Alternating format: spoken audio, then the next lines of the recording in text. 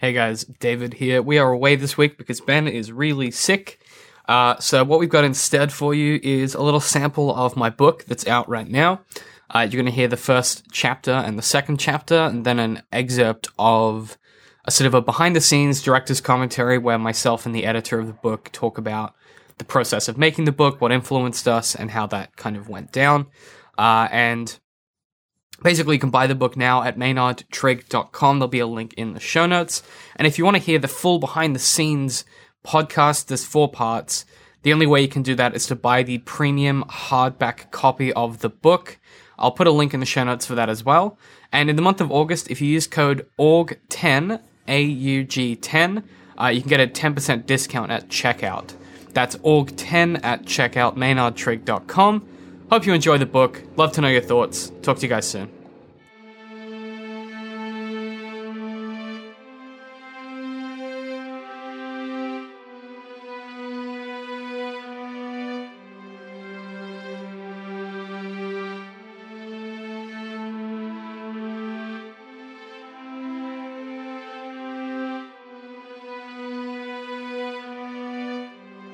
Maynard Trigg and the Creature Beneath the Veil by D.C. McNeil.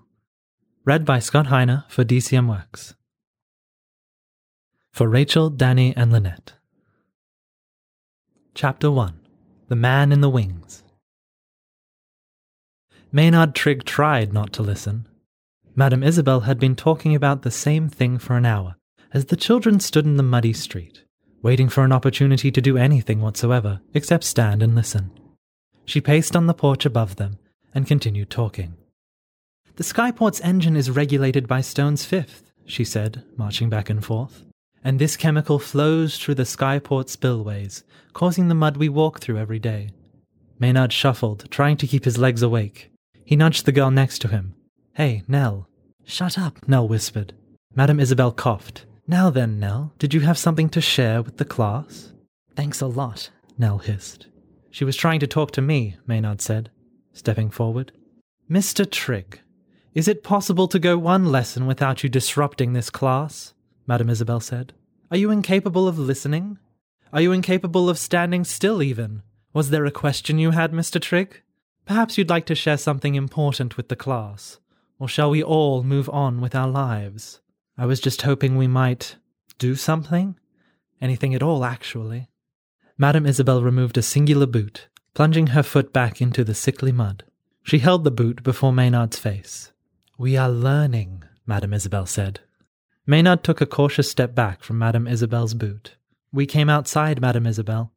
I thought it might have been for something specific," Maynard said. "What do you imagine it is like for me, having to teach with your constant interruptions? I have not brought us here for my enjoyment, Mr. Trigg. Now, look at me. Observe." Madame Isabel held up a vial of yellow liquid.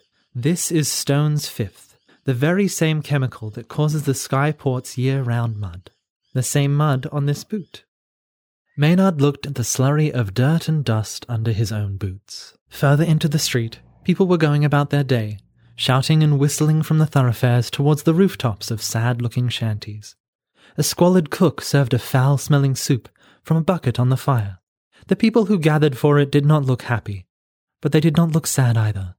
There was a figure in a dark cloak, standing perfectly still on the far side of the street. "Now, Mr. Trigg, given your obvious interest in this lesson, what do you imagine will happen if I add this Stone's Fifth to this boot?"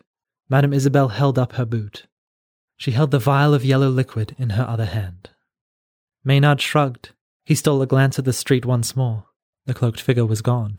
"Nothing to say?"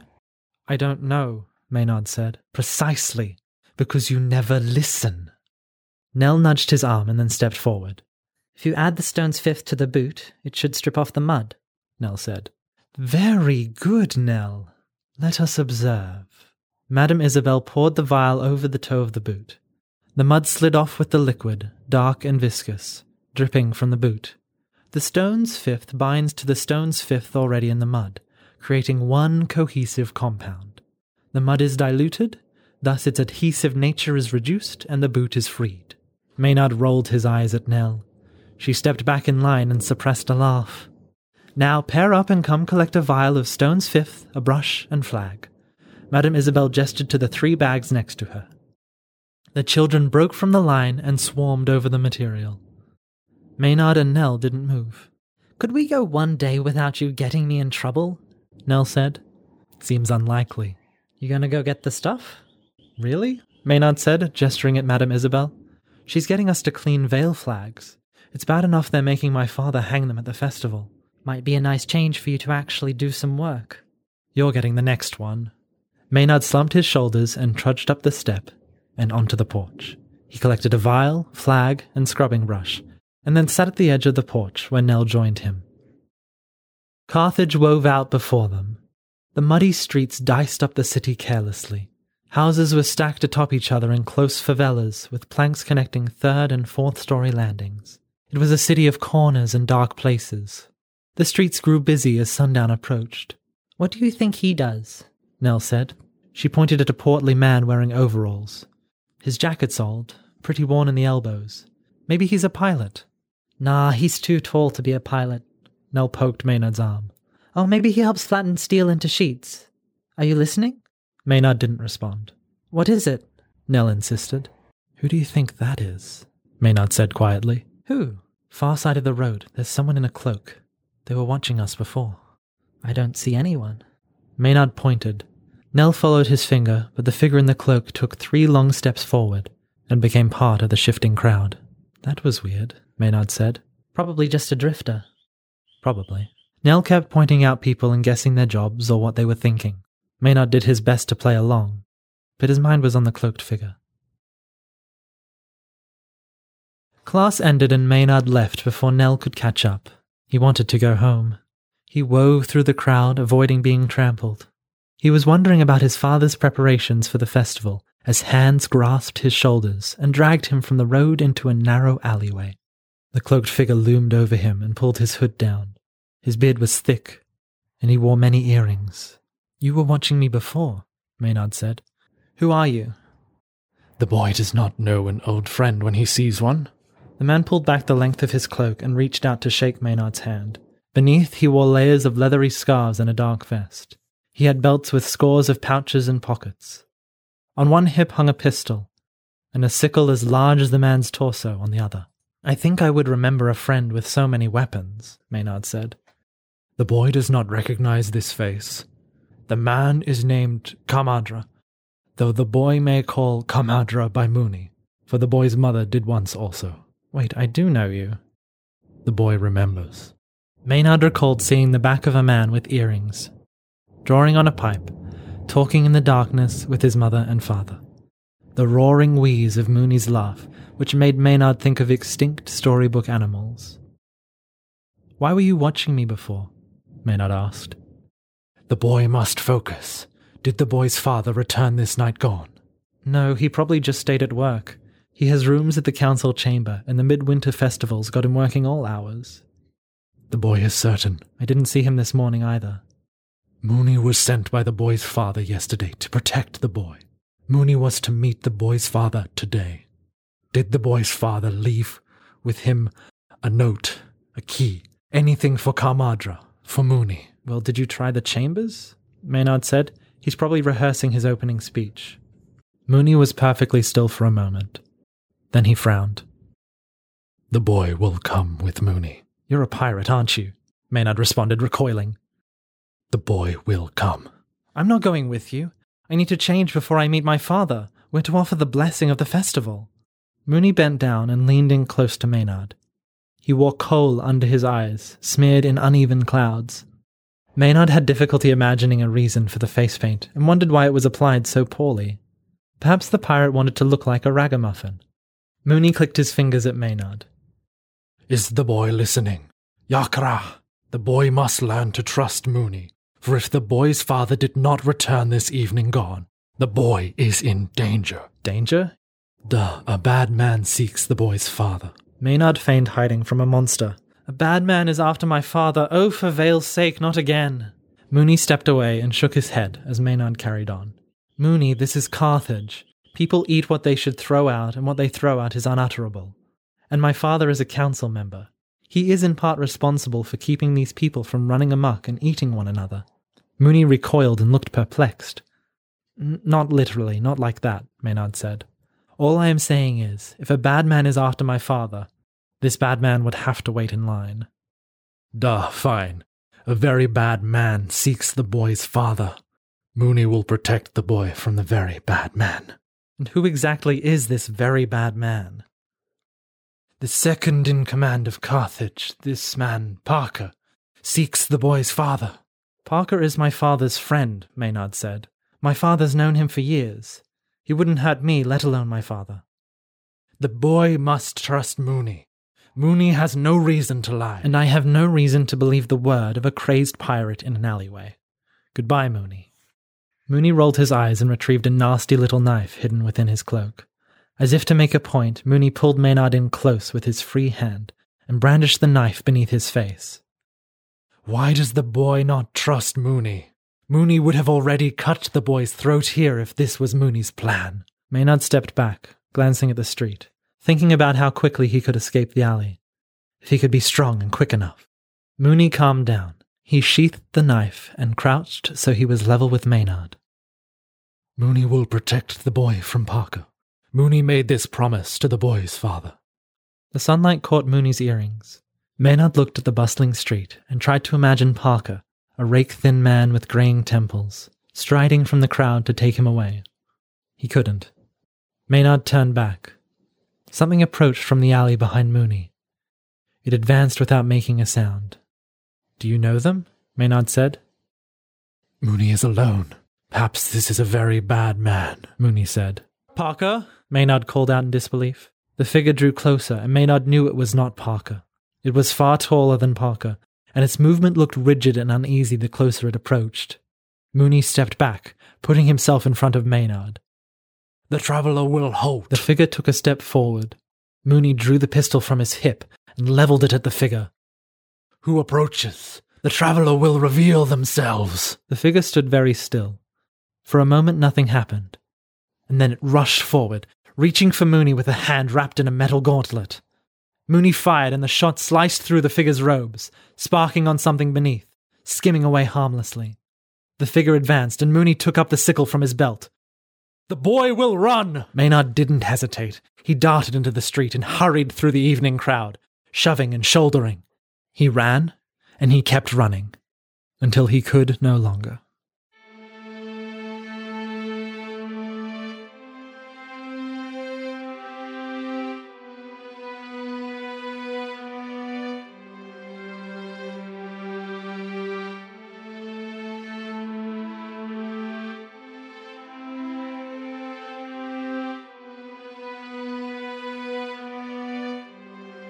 Chapter 2. Black by Lamplight. Maynard walked the wide, uneven road home. The streets were dark and cold. He would miss the blessing. He jumped at every shadow, expecting to see whatever had attacked them in the alley. No cloaked monster dragged him away. No claws reached for his throat. It seemed Mooney had disappeared as well, and Maynard decided this was a good thing. Finally, Maynard was alone. It was a block before home that Maynard noticed the front door of his house was open, banging on its hinges in the wind, with only a little light shining within. He hurried to the porch. "Father," he called out. The house was uncommonly frigid. The table by the front door was in pieces, and large sections of the entrance hallway had been gouged out. The coat rack stood untouched and upright, and Maynard pulled his father's coat on with shaking hands. The door to the kitchen was broken in two, and the frame was bent out of shape. Maynard moved into the kitchen towards a gentle orange glow, and all at once he was confronted with smoke. The dining table was flipped against the wall. All the cupboards were open, their contents spilling onto the countertop and floor. A pile of drawers on the ground burned slowly. Maynard stamped at the drawers. He'd hoped to stop the flames, but the pile shifted, and the embers caught on the upturned table. The front door slammed. Maynard jumped and opened his mouth to ask his father what had happened, when something closed over his face. Maynard struggled and cried out, but it was no use. All he could do was kick his feet as he was dragged through the kitchen, down the hall, and into the laundry. A familiar, raspy voice whispered in Maynard's ear. The boy will not struggle. The boy will not make a noise. Maynard was slowly released, and he turned to see Mooney. Mooney was swathed in his cloak, which made him difficult to see in the dark, and he was hunched down like a huge predatory bird. "You scared me," Maynard said. Maynard reached for the lamp on the wall, but Mooney slapped his hand away. "No lights. The creature is here," he hissed. Mooney guided Maynard through the back door. Fire flared behind them, and the kitchen was consumed. The boy and the pirate crept along the back porch, circling the building until they could look in through the hall window. The house fell back into silence. The walls and floor and window frames shuddered as a metal boot crossed the threshold, and a figure stepped into the house. Beneath its heavy hood, 2 red discs glowed where eyes should have been. "Mooney does not believe," Mooney whispered. "What is it?" Maynard said, hoping he was whispering. "It is mythical creature, not unlike Golem or the ogre. It is Seeker." The creature stopped moving. Its head snapped to face them, eyes radiating through the window. "The boy will run!" Mooney cried. Mooney pulled Maynard forward. They sprinted down the porch as the front door was thrown from its hinges. Maynard looked back and saw the creature standing in the doorway.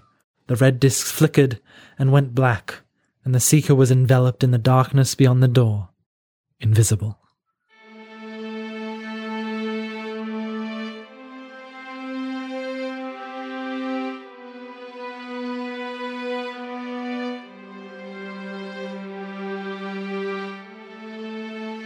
This will be our first behind-the-scenes audio track, director's commentary for the book, I suppose you call it. Yes. And my name is David. I wrote the book, and I run the production company, and I'm joined by my editor, Aaron. My name is Aaron. I edited the book. Yes. And we've been friends for a long time, but this is our first sort of big-time scary adult project that we worked on together. Absolutely. Scary. Scary is the right word. Scary is the right word. And, you know, it's funny. I was trying to, when we were sitting down to think about recording this kind of behind-the-scenes director's commentary style thing, I was trying to work out what I wanted the focus to be. And I realized that where we should start is probably like our relationship and how we kind of, even like how I came to be in contact with you about the book and like how that process went. So do you remember the first time that you found out that I ran a production company and that this book existed? Like, do you remember that process? Yeah. I don't recall how we met, save that you read some impressive poetry class. Yeah. A poetry toot back in 2016. Wow. Was it really only that? It feels longer than that. Yeah, it was that long ago. Like it feels like eons ago. Yeah. But yeah, then the level of work will do that. Just yeah, we've done a lot since then. Yeah, no, I remember it. I remember you throwing me a file, which was everything that happened after the events. Of course. The timeline of Veilmakers. And that was where I started. And it was like a late piece about how like chaos in this particular time. Yes. And how there was that kind of immediate threat, and then it was very reflective I what suppose the characters were doing. Yeah, to not get around too much what you're talking about, and also not to give away anything of what's coming in the future books. Basically, what we had initially, what I presented to you was a piece that was sort of there was a framing device around the book initially. If you read Maynard Trigue, and if you listen to this, I hope you have, because there will be spoilers. The first one, that is. There was a framing device around it initially, which was a character in the future retelling the story to someone else. And then also events were occurring in real time that were related or unrelated, but sort of interwoven between the two. It was, like the A and B plot of the story is separated by like decades quite dramatically, of yes. history. Yeah. And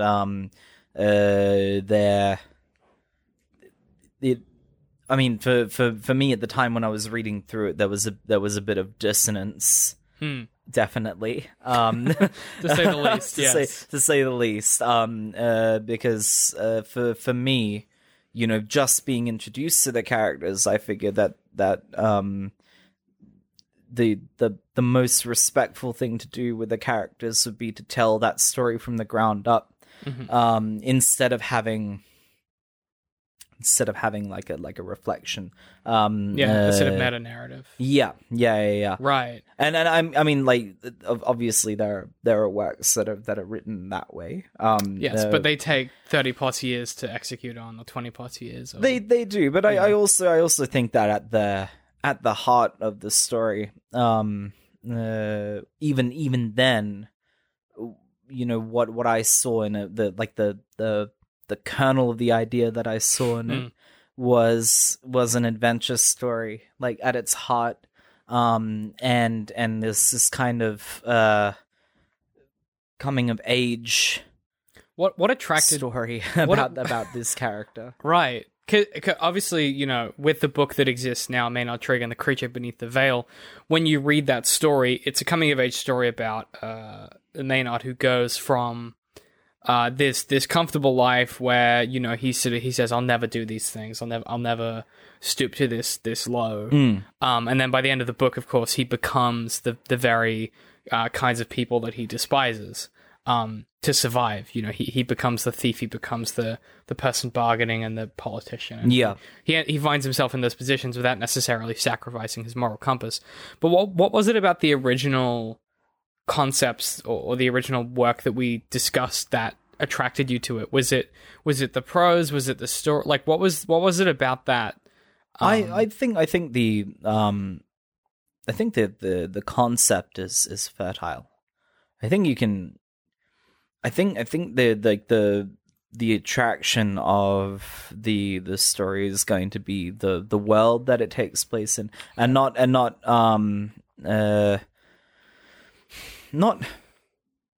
so much at least from reading and working on the first book for so long, but the attraction for me is like the components of this world, I suppose. It's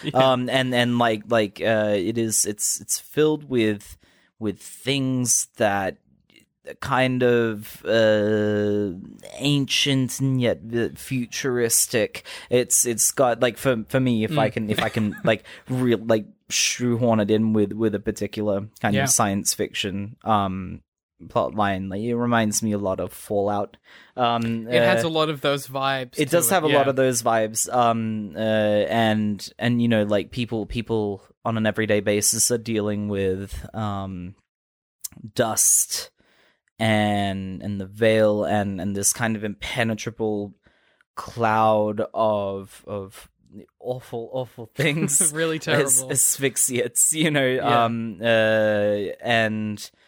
and like, most people are kind of pushed to these floating shanty towns in the sky, which I think is quite interesting, and the fact that thus far we've only seen really a glimpse of what it's like to live outside of poverty, to kind of flash, have like for me, thinking about where the overall, like, overarching story is going to go, and hopefully at some point we see more of like the affluent aspects of the society outside of where the story is. Not to spoil anything, but that there are places that this book touches on, and that we see in different iterations that we hear about characters talking of, that will become recurring locations.